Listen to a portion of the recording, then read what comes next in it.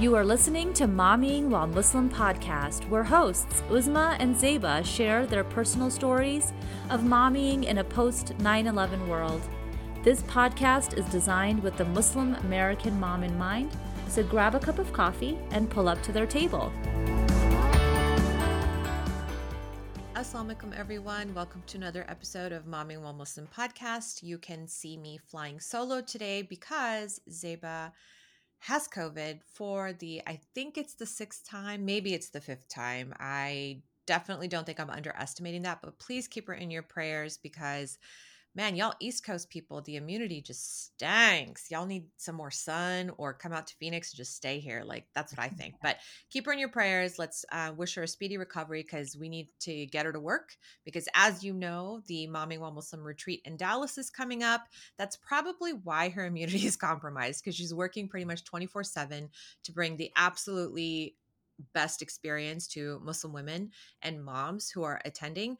Day passes are up for sale, so please go ahead, go to our website, hit the 2023 FUYC Fill Up Your Cup Retreat tab, and go ahead and purchase those. I think we have day passes available for Saturday. Check our social media because we're rolling out our guests that are coming. Just kind of letting you know who they are. A lot of them are popular names, so you might recognize them. You'll definitely want to attend. And I think the most important 2 words that are there are halal barbecue. It's Texas, y'all. So of course we had to bring you halal barbecue. We got it. You know the food is going to be off the hook. And this time my chai is going to be served. So I'm super duper excited for the high tea. I wanted to talk a little bit about direct primary care really quickly because I launched a practice last week and I know Zeba was going to ask me questions about it, but I'll just kind of introduce it. Yes, I'm a big HP nerd. And so, yes, it's an homage to HP fandom. If you don't know what HP is, that stands for Harry Potter. But FoxMD is direct primary care. And for anybody who doesn't know what direct primary care is, it is when you pay your doctor and you see your doctor when you need your doctor. I know, it's like crazy, easy, stupid, simple medicine so that you don't have to go through insurances and authorizations. For instance, my dad is having chest pain and shortness of breath. So I sent him to the cardiologist. I was like, you had a heart attack a year and a half ago. I think you need to go see the cardiologist. And the cardiologist's like, yeah, he definitely needs to go back to the lab so that we can go look at his arteries and see if those stents we put in are blocked. Well, we couldn't get a date for a week with his ongoing chest pain and shortness of breath because insurance has to authorize a 78-year-old man, a 75-year-old man with chest pains, shortness of breath. They have to authorize the procedure. So that kind of stuff is why doctors are banding together and saying, this is a load of hooey, and we are not going to participate in this kind of ignorance and neglect. Really, it's medical neglect. So we need to change the system. Look up direct primary care. That's everybody's homework. And then we're going to jump right into February because we know you've been waiting all year long for our February series because, so have we. The season of love is upon us. So we're super duper excited. And we don't do February without covering everybody's favorite topic that they are not honest enough or, comfortable enough to admit, which is sex. A completely biased study from May 2022 found that people think about sex 8 times a day. So it's not every 8 seconds. That's a myth, apparently. This study was funded by a company that promotes sex products. So, of course, it's a little bit biased. But 8 times a day is still a lot. Zeba will say that she doesn't even think about it once. But I don't know. I think she's a normal person, except for the whole having COVID 6 times. It's definitely 8 times a day is definitely less than either of us thought. I thought it was at least every hour, but we'll take 8. So this year we're going to cover some of the things that create issues with sex. Our first podcast episode is going to be with one of our favorite guests ever, Muslim sex coach, Dr. Sadaf Lodi. Dr. Lodi is a board-certified OBGYN and sex coach for women. She's a doctor of osteopathic medicine from Michigan State University. Yay! I know it's Wolverines, right? But she'll correct me on that if I'm wrong. And she's a certified life and executive coach from Rutgers University. That is where I used to study for the MCAT. She's also had additional training with the Sexuality Counseling and Education Program through the University of Michigan. Welcome, Dr. Sadaf Lodi. Yeah, well, thank you so much, Uzma. Thanks for having me on. I really appreciate it. And actually, Michigan State is Spartans, not Wolverines. Spartans, sorry. The University of Michigan are Wolverines. I can just hear like all the Michigan fans being like, They're like hating me right now. What did you it's, do? it's Obviously, I'm not from Michigan. Sorry, yeah, guys. And my cousins are not football fans or anything, so I don't yeah, know. Um, but we are super excited to have you. We like to kick off the podcast always by asking a little bit about your momming story and your momming philosophy, whatever you're comfortable sharing. yeah. My momming story. So, I became a first-time mom in 2006, and I have three beautiful boys. And my second son actually was with Clomid. You know, I had a little bit of a hard time. I had a miscarriage, and then I had my second son. I used Clomid, and then my youngest was spontaneous, like happened on its own. And so that's my momming story. And alhamdulillah, they are 12, 14, and 16. And and my momming philosophy is that I'm a little strict. I'm a little intense. So I Okay. expect things and to be done when they're supposed to be done. And respect is actually a huge thing in our house. And we encourage and make sure that our three boys show respect to not only their parents, but also to each other and are kind to each other. So those are big things, big values in our house.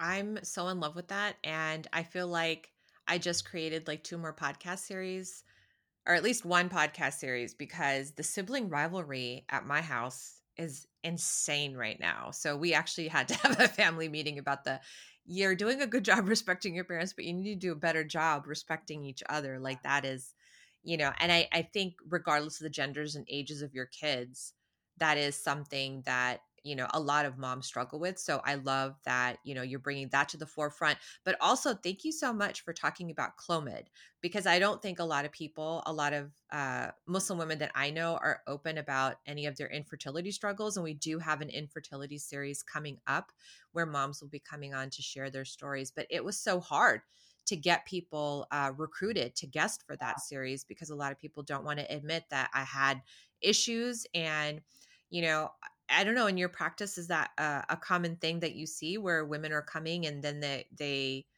feel like maybe their body is not doing something that they think it's supposed to be doing? Like what is the reason why some women, and this is completely off today's topic, but what are some reasons why women feel like they can't be open about any assistance that they got in pregnancy?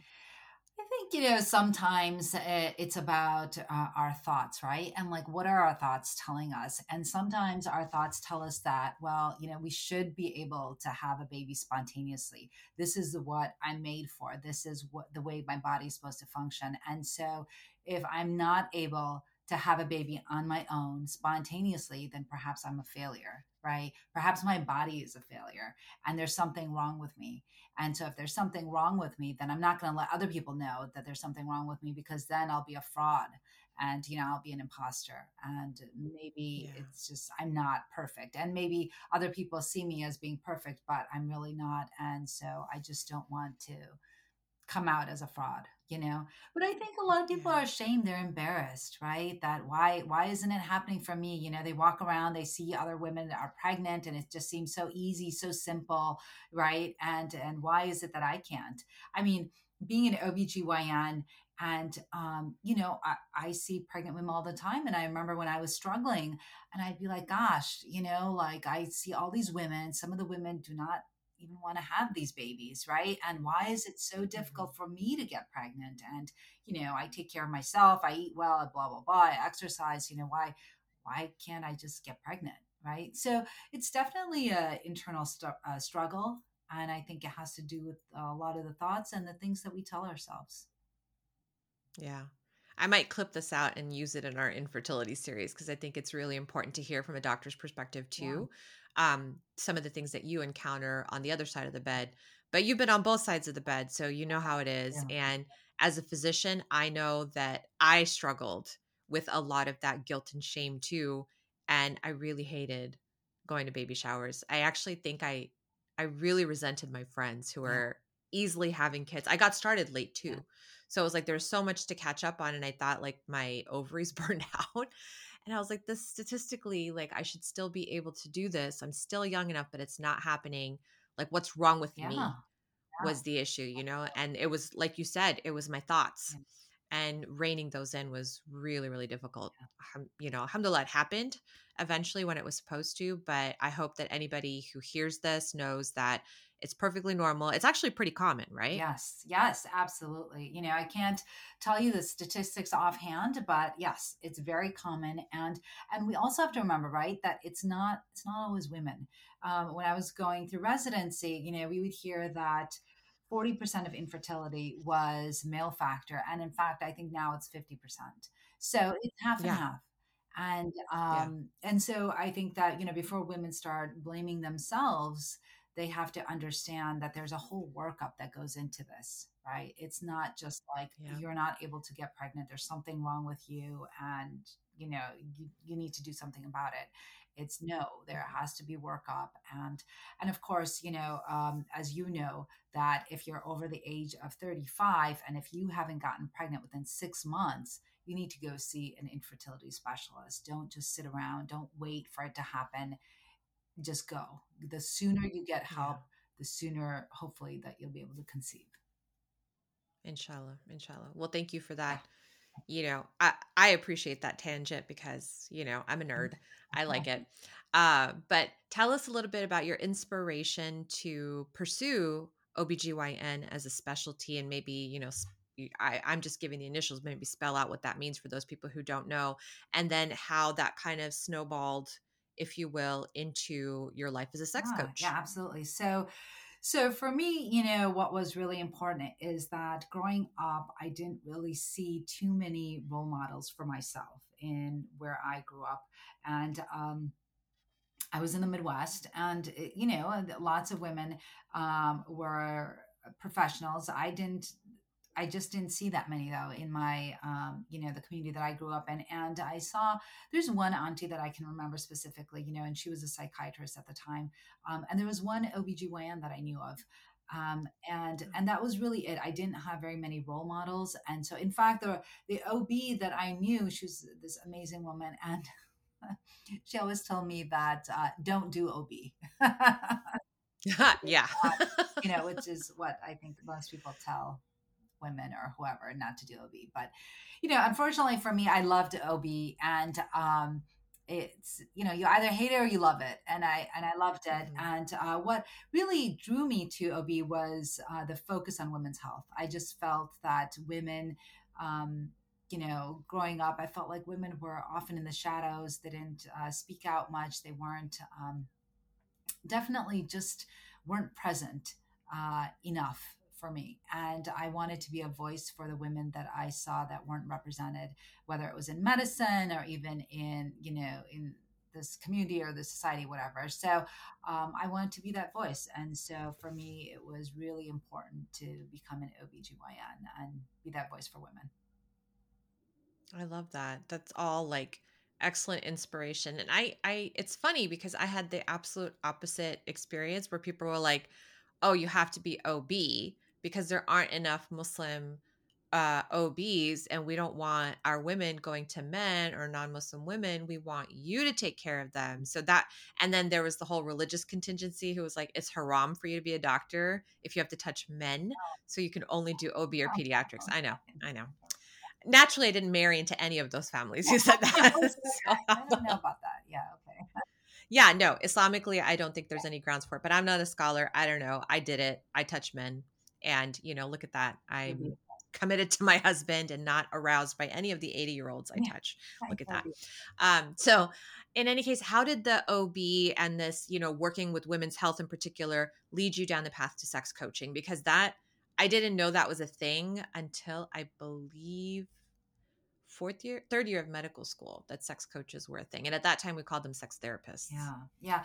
Well, so there are sex therapists, right? So there's a sex therapy tract, and there's like you can do sex coaching or sex counseling. So those are actually separate things. So for sex therapists, you have those therapists or psychologists, whatever, that go on and do additional training with a sex education course to become and get certified as sex therapists. The sex coaching and the counseling are for people that are not therapists but still get that sexual education training, and so then they can become like a coach or a counselor or an educator, which is actually the track that I'm following through the University of Michigan. So because I am a physician but I'm not a therapist, so that's the distinction there. And the reason why I found that it was, something that I was interested in was because, one, as you know, Isma, in medical school, we don't get very much training on sex education or sexual health and wellness and things like that. And being a gynecologist myself and having patients come to me and ask me those very personal questions, I just felt that I didn't have the knowledge that I should have to be able to address the situation or the question, and I just wanted to know more. And I felt that in our culture, in the Muslim culture, but specifically with Muslim women, I just felt that we didn't have enough education, right? And I wanted to be the one to empower women and to educate them about, because already I'm a gynecologist and they're already coming to me for with issues of the reproductive tract. And to me, it only made sense that then I add this also into my services that I provide, and am able to counsel women not only about their reproductive, tract and things like that, but also about something as intimate and personal as sex and intimacy. And I felt that, if I learned more on that topic, I could make these women feel more comfortable about a topic that they perhaps feel uncomfortable about. Yeah. Yeah. And outside of like, very nuanced, uh, sexually ambiguous jokes that aunties sometimes would like, they would share with each other in our presence. Like it was as a kid, I'm like, I didn't understand it. Now as an adult looking back, it's like, oh, they were dirty aunties talking about that stuff, but they were talking about it, but not talking about it at the same time. And then like humorously. But when I look back, it's like, no, that was pathology that somebody needed to Yeah. address. I wonder if they ever talked to a doctor about it. And like the likelihood is that no, because they didn't have doctors that they trusted. And probably doctors weren't trained at the time. I had exactly 3 hours in sex therapy training in my entire medical Yeah. career. And that was that third year of medical school, where half the time, because the Muslim guy sat in the front and the Muslim girl sat in the back, and we just all tried not to make eye contact for 3 hours. It was interesting to say the least. But um, yeah, I wish we could have done Yeah. better for ourselves and for our patients. So I'm glad that you're on that track. So in your experience as a sex coach, what are some of the most common hangups? Like let's say 3 most common hangups about sex that Muslim women in particular have. Yeah. So I think, is a lot of the questions that I get from women in general, not even just Muslim women, right? But it's just women in general, is that they experience decreased arousal, decreased libido, right? They often find sex to be a chore, something that they're really not interested in. And I think also they have a lot of issues with body image, right? And spectatoring and really not being in the moment because they're really not enjoying what it is that they're doing. And I think one of the famous quotes that I have heard and I absolutely love is Emily Nagoski, who she said once that to have sex is to have. Let me actually, I'm gonna pull this up because Yeah, sure. Go I look think look it's it up. actually, It's oh, fine. here we go. So it's to want sex is to have sex worth wanting, right? So it's hard to want something that you don't even enjoy, that you're not finding pleasure Right. in. And so I think that is oftentimes what women come to me for, is that the decreased libido. is the decreased arousal. And why are they just not interested? And it's something that their husband wants, but it's something that they don't want, and they just and they think that it's an easy fix, right? They think like, well, maybe if there's just some medication that I can get, maybe if there's something that I can do that doesn't really require any time, then it'll be fine, and my relationship will be fine, and then I can just move on. Again, it's like a chore, right? It's just something to check off their to-do list, and then once it's done, it's done, and it's not something that they really experience. That is very interesting. So you're saying there's decreased arousal, there's negative body image. Was there like maybe a third one Yeah. that you also see? Yes. And let me see here. So, I think that, so we said decrease arousal, decrease libido, right? And feeling, oftentimes, they feel like sex is dirty or shameful. And so they don't feel comfortable with their bodies. And I think it's also a lot that the sex negativity, right? So, having grown up with something like that, I think that that also affects how we feel about sex. And I think that is actually something that I really focus on, is about the mindset. And it's about, how do you feel when you hear the word sex, right? Where does it show up in your body? Some people, will tense up, and so then you have to kind of get to the root of that and figure out, like, well, why does that happen for you? Perhaps people have experienced trauma, right? Some people have experienced abuse.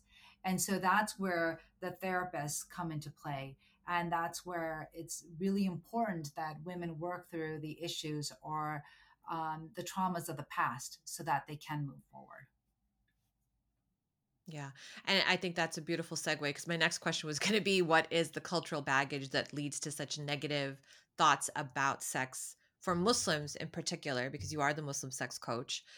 You get a lot of interesting comments sometimes, I'm sure, on your DMs and in the comments on your social media accounts. So is there anything that kind of is something that comes over and over again as people react to some of the content that you're producing that's sex positive? Yeah, yeah. So, oftentimes, what I will get is that, of course, it's the trolls on social media, but that's okay. That's what makes You can say trolls. You can call them whatever you want. Like I do. but that's what makes it stronger, right? But anyway, Yes, so exactly. right. So oftentimes, people will be like, "Well, where's your, haya? Where's the modesty in this? You shouldn't be speaking about this openly." And so, my response to that is that there's nothing explicit, right? There's nothing. We're not talking about a specific position. We're not talking about a specific act, right? This Mm-hmm. these things are in generalities, and the reason why is because in Islam it is encouraged. You can talk about these things, right? Mm-hmm. There's nothing. And the Prophet, peace be upon him, sallallahu alaihi wasallam, was very open about sex and intimacy, and nothing, again, it's nothing that's going to be vulgar or obscene, but it's going to be something that normalizes the conversation. And that's really what my aim is, especially on social media, right? Is to decrease the stigma that is around sex, so that we can perhaps change from a culture that is very sex negative to something that is sex positive, or even at least just neutral, right? And Mm-hmm. unbiased. We don't have to project our negativity onto our friends or onto our children, because then the cycle just continues, and then they have that sex negativity, and then will it ever change where we can become a society that is very sex positive and actually embrace our own roots, right? Islam is a very sex positive religion. And to be honest, when I learned that myself, it just blew my mind. I had no idea. And I Mm-hmm. think that for me, it actually gave me permission. Right. So we are always, I think, especially as women, and especially, as people pleasers, we are always seeking permission, whether it's consciously or unconsciously. And I think for me, learning that in Islam, because I am actually a very religious person, I know I'm not wearing a hijab. That's always the next question on the TikTok and whatever. What is your hijab, Oh, right? okay. But But the thing is that for me, it was really important to know that Islam is a sex positive religion, and that, Allah subhanahu wa ta'ala and the Prophet, peace be upon him, sallallahu alaihi wasallam, you know, encouraged us to learn about it, and that women have sexual rights in Islam, and that, the Prophet, peace be upon him, sallallahu alaihi wasallam, encouraged men to always, give women their rights and fulfill, and give them sexual pleasure, right? And also, a Right. woman can, and you know this as well as I do, that a woman can actually, have a divorce if she's not sexually pleased in the bedroom. So, all of these things showed to me that women have all these rights in Islam, and yet, we're not taught, at least in some cultures. I was never taught that women actually had sexual rights. I didn't know that. Right. And so Yeah. I think that the more we learn, then the more we give ourselves permission to learn. Hey, listeners, Momming While Muslim is bringing you yet another retreat. In fact, our retreats have birthed their own name now: Fill Up Your Cup Retreats, or FUYC. We're kind of proud of that one. Women carry everything for everyone all of the time, and we know we can't pour from an empty cup. So we've curated an FUYC retreat in Dallas, Texas this February 17th through the 19th at a private retreat center, the theme being introspection in seclusion. We have limited beds available for the entire weekend experience, including room, board, and activities fostering introspection. That is, being okay being alone with just ourselves, such as yoga, dhikr circles, guided meditations, spa services, hijama, and of course, in the company of women who are doing the same thing alongside us, filling up their cups by loving the space they fill and embracing their God-given missions, whatever those might be. We expect attendees will find both there. Can't stay the whole weekend but crave some time to recharge and repurpose yourself? Get a day pass that also includes food and activities for the day, and of course, all attendees get some practical and fancy swag to take home and hopefully continue filling their cups. See y'all there. How do we communicate about sex to our growing kids when, it's like you want to be sex positive, but I think the worry that a lot of parents have is, well, I don't want to make it seem like it's this wonderful thing that they should all experience and go out and do like now, because if you tell kids something so fun, they're going to want to do it right now. How do I make it sex positive without encouraging them to have sex prematurely? How can we be sex neutral? Yeah, yeah. So, I don't know. I think my philosophy is that if you talk about it, if you tell somebody about it, I don't think that they're going to run out and do it. I really don't. So I think that the way that we become sex positive is that we have to examine our own thoughts, right? I think we start from that. We have to examine our own thoughts, and then, how do we feel about sex? And if it's very negative, then, how are those thoughts serving us? If they're serving us, great. If they're not, then how can we change that, right? So we ourselves have to become sex positive, and or else, at least be neutral about it. And so then, we can then talk to our children about it. But then also, I think what needs to happen is that I think we need to talk to our children about just the phases of life, right? And what happens, and about puberty, and speak about it with a sense of awe, right? Because that's what it is. It's amazing, right? That you have this little baby first, that we start out from, like, an egg and a sperm. And then, I mean, it's just really like, subhanAllah, like really just like, I feel like, Surah Rahman, right? Like, and which of these Which of signs, the right, favors favors of do your you Lord will you deny, deny? right? Yeah. So it's just, you start out from like this egg and this sperm, and then it grows up to like a fetus, and then the baby is where, and then all the changes that happens, right? And then the baby grows up, and this and that. And I think that if we describe it as that, um, I think then it's more of like a miracle, right? It's instead of something that is perhaps risky, or negative or dirty or shameful, it becomes something that's very beautiful. And I think that if Mhm. we can teach that to our children, hopefully they'll see it as something very beautiful and something very precious. And then I think that we can change that idea of, that sex negativity to sex positivity. Also, I think that it's so important to not to pathologize it, right? Like, it's not something bad; it's something good that happens to us. And also, I don't know if you ever saw this movie, but I remember seeing this movie a long time ago. It's called Interview with a Vampire with Tom Cruise. I saw bits of it, but I wasn't allowed to watch it because it was like, Yeah. oh, too Yeah, sexy it for is. kids. It Yeah. was. I didn't watch the whole thing either, but I just remember like one small piece of the movie, and it was about where like this girl is having a conversation with, Tom Cruise, and she's saying to him, she is watching an older woman, do her hair and whatever, and he asks her what she's looking at, and she says, I'm just watching this woman, and she's older because this little girl became a vampire, and so she would never change. She'd never Right, and age. she'd Yeah. never age. And so, and she was just admiring the beauty of it. So I think that if we explain to our children that just the beauty of the process of just, going from, adolescence to teenage to adulthood and what happens, and then the responsibilities that also come with it, right? So it's not just sex, and it's not always, it's not just all fun, which it can be, and hopefully it will be for somebody, once they're married. In Inshallah. the context of marriage, of course, that's what we always talk about with in Islam and intercourse. But is also the responsibility that comes with that as well, right? I mean, just that I'm an OBGYN, and just recently this past week I did a postpartum visit on a girl that was 15. Oh, man. And so she still has the rest of her life to live, and yet now she has this little baby. So I think that, we start with our own thoughts and our own attitudes about regarding sex, and then, teach our children in the best possible way that we can. Yeah, yeah. And what I found recently was really important. I did not know that my 14-year-old did not know. But I was like, he was like, "What? You have to have a period to have a baby?" And I'm like, "Yeah, once a woman has a period, that's when she can get pregnant." And he was like, he was thinking on his sister, like, "Oh man, so she got pregnant, but she's only this old." And I'm like, "Yeah, and in some places that happens to girls who are not physically, emotionally, mentally ready for that." Right. And I was leading it back to him, like, that's why you need to be careful, because everybody on your high school campus can get pregnant. So that's why nobody should be messing around with each other. He's like, yeah, yeah, yeah, no, no, no, no, no.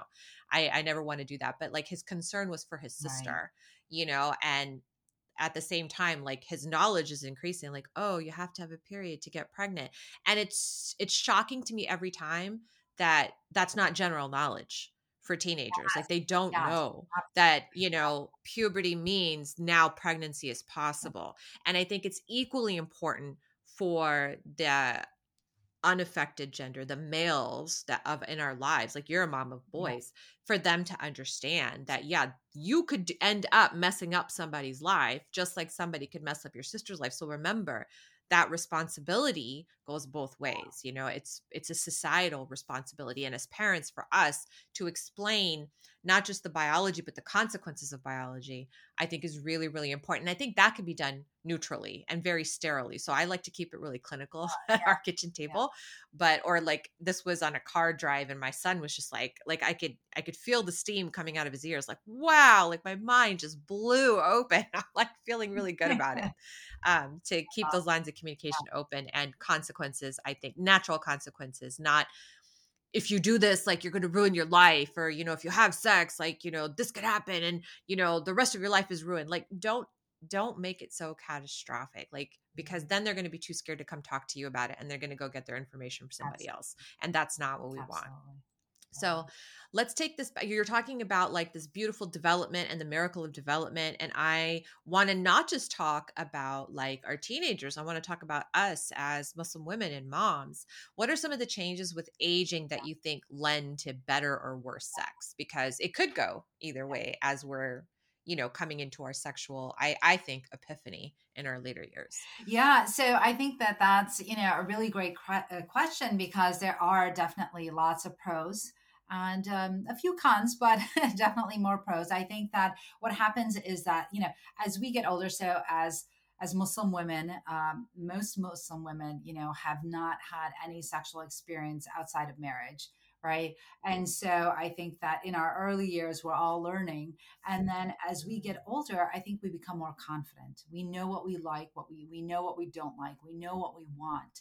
And I think that that confidence actually leads to a better sex life, because we are not willing to put up with things that we don't want to do, or things that are not pleasurable to us, right? And so I think that confidence is what becomes better as we get older in life. Um, the things, of course, as we do age, things change, our bodies change. Perhaps we're not as fit as we used to be when we were younger. Perhaps things start to sag a little bit and things like that. I think our body image, right? So I think those are the thoughts that often come into our head is, perhaps we don't view ourselves as attractive as we once were, or something like that. So I think that body image, plays a big part. And I think that also what happens is that once we start going through perimenopause and then it hit menopause, right? The changes that happen at that time. So then we start to notice that we, perhaps have vaginal dryness, or perhaps there's pain within our course, or perhaps that, you have difficulty becoming aroused, or perhaps there's, decrease in lubrication or things like that. So I think that, perhaps women also get, recurrent UTIs, right? So that can also be a problem. You get hot flashes, you get night sweats. And so those are all the things that can happen with a decreasing estrogen in our body.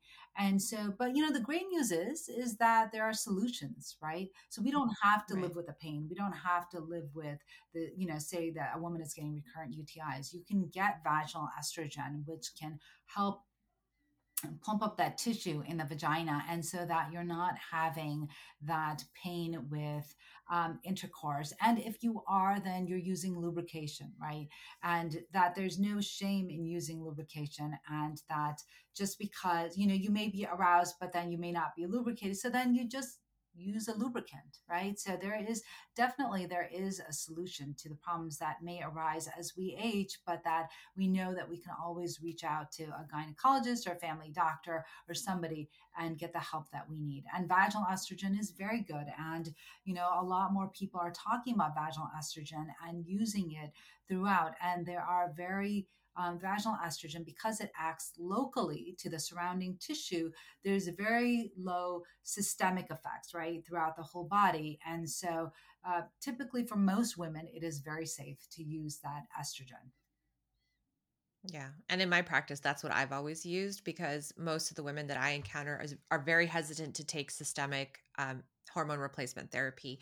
So I'm like, yeah, but your life is compromised and your husband is here with you saying that y'all collectively need to do something about this because he's not happy, and you're not happy because he's not happy. Like this is affecting so many other dynamics in your relationship with, and at this point in your life where you no longer have the responsibility necessarily of raising kids, the physical work of motherhood and fatherhood that you have, like this should be your time, together to reconnect, like to really like each other and just be free.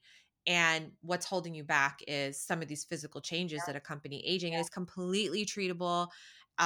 It doesn't have to be systemic. It doesn't have to be permanent. It can be something. So typically, like I'll cycle. I'll be like, okay, use it for 7 days on, 7 days off, kind of thing. Because I mean, nobody's having sex every single day. I haven't encountered that couple yet. I don't know if you have. But I'll make modifications based on what they're requesting and based on their concerns. And it's all doable, but a common question that people have is, who do I ask for help? And I'm glad that you mentioned your primary care physician or your OBGYN would be perfect places to start. Not Yeah, Cosmo, not TikTok, definitely not your girlfriend down the yeah. street. Going back to the bigger, like more abstract concept of how do we help Muslim women overcome some of their hesitations around sexual agency, around having that voice that you were talking about in the beginning, that was your inspiration to be an OBGYN in the first Mhm. place. Yeah. So I think that that's where, the coaching comes in. And so I think, so what I do is I actually have a 4-step process that I use when I'm working with women. And again, it always starts with their thoughts. And when they hear sex, where does that show up for them? How do they respond? What do they think of? And then I start from there. So it's always talking about the mindset, because that's where, so the biggest sexual organ that we have, right, is our brain. So if our brain is not into what we're hoping to achieve, if it's not in line with what we believe, then we're really not going to do it. And we are not going to make the changes that will make that result possible, right? So first we have to work on mindset. So that's where I start. And then once we talk about mindset, then we also talk about um, the female anatomy, because you'd be surprised, and I know that you and I are physicians, so perhaps you wouldn't be surprised actually. Is sometimes patients do not know or even understand their own bodies. I literally just, again, this past week had a patient say to me that she had a bladder infection. She thought she had a bladder infection. It was hurting when she was peeing, and that she knew for sure there was something wrong with her vagina because she was having problems when she peed. So as you and I know, and hopefully most of your listeners and viewers know, that women have 3 holes in their vulvar region. In their external genitalia, we have the urethra where we pee from. We have the vagina where people can have intercourse and babies come out of, and then we have the rectum where poop comes out of. But this patient, unfortunately didn't know that where she urinated from was also different from where, babies came out of. Her menstrual flow came from. Correct. Yeah. Correct. Yeah. So that being said, I go over the mindset, then we go over the anatomy so that everyone's on the same playing field here, and that we understand, and we go over erogenous areas and zones, and we go over orgasm and things like that. And then the next module is talking about Islam, right? And talking about giving yourself permission and going over what the Prophet, peace be upon him, and the Quran say about sex and intimacy, because like myself, I'm thinking that a lot of women don't know that women have a right to sexual pleasure in Islam. And that right was given to us over 1400 years ago. And only recently has the WHO included sexual pleasure in their definition of what comprehensive sexual education should be. So just knowing that should give us agency, right? Should give us the permission that we need, perhaps that we are seeking, to find out and learn about sex and sexual pleasure, and the things that we like, the things that we don't like. And then the last module that I go over is the way forward, right? So that now that we have all this information, now that we know, where do we go from here? How can we incorporate what we just learned into our daily lives and move forward with ourselves and with our spouse? So that's your 4-pronged approach to reestablishing our sexual agency. And I think that is beautiful and simple. And I'm so glad it's only 4 steps, and it all sounds really doable. Yes, So really excited about that. And as a nod to your anatomy lesson, that was the conversation that my daughter and I had in the car earlier this week, where she was like, wait, there's 3 holes. And I was like, oh crap, mom has not done a good job. I thought we did this on the diagram. Let's do it again in the car. So I'm like this with her in the car driving and doing this. And she was like, oh, okay. All right. Now I get it. So, yeah, it's something that constantly, I think, just needs to be reviewed until, inshallah, by the time they're adults, they're going to get it, so that they're going to be able to go to their doctor and say, it's burning when I pee. Like, it's not my vagina. They shouldn't be saying that to their doctor. So it's okay if you do, because I'm sure you educated that patient as well. I'm glad that she had you to go to. So this was all super enlightening. I know like a lot of people benefited from this, and inshallah, they're going to find your links in our show notes to go look up how to find you as a coach, to go to your social media and learn from you over there, because you have a lot of good content that's educational as well as entertaining. I think they're going to get a kick out of it. But what we like to close with is a rapid fire to help our audience kind of get to know you better. So it has nothing to do, well, not necessarily has anything to do with what we talked about today, but I think it's a lot of fun. We like to put 90 seconds on the clock. There are no rules except you say the first thing that comes to the top of your head. There's no right answer. The right answer is whatever like you think of immediately. Okay. All right. So we'll start with the first question we always ask our audience members is, what book are you reading right now? I am reading the 14 Ways to Grow. It's like a 14 Ways to Grow. Yeah, okay. It's a self-help book. So love it. We all need more of that for sure. So you're a doctor now, you practice OBGYN, and you're the Muslim sex coach. But what was your first job? My first job that I ever had, I was a physical therapy assistant. So I helped in a nursing home. Yep. And I helped patients with their physical therapy and bringing them to their services and stuff like that. So yeah. Oh, that makes my heart so happy. Geriatrics. Old people. How old were you when you had that job? I was in my first year of undergrad, so maybe like 18, 17. 18. Very nice. Very nice. Okay. So we talked a lot about sex today because that's the subject for today. We could talk about it until we're blue in the face, you and I know. But what's one subject that you would be glad to never speak about again? Never speak about again. Donald Trump. Good answer. I love it. Enough said. Mic drop.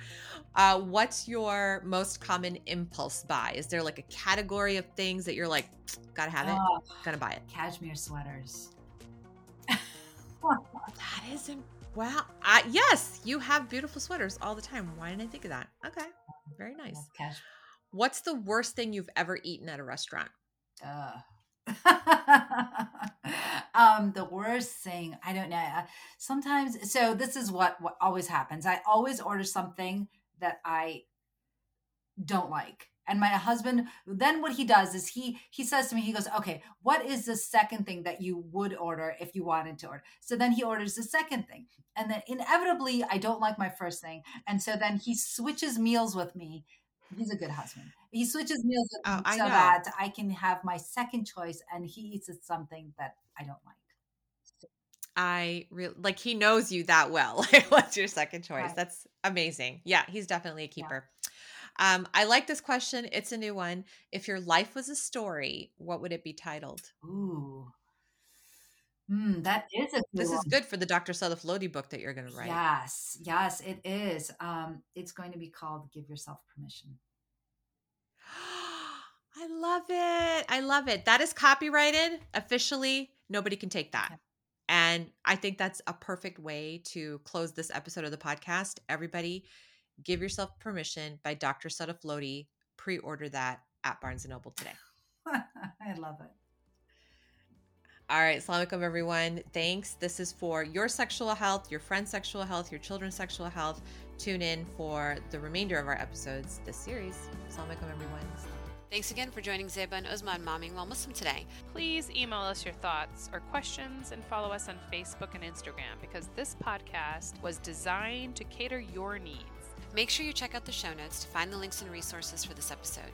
And remember to help a mama out and leave a review of the show, as well as to like it on your podcast app of choice, because that helps us grow. Tune in next week for another episode of Momming While Muslim. Assalamu alaikum, everyone.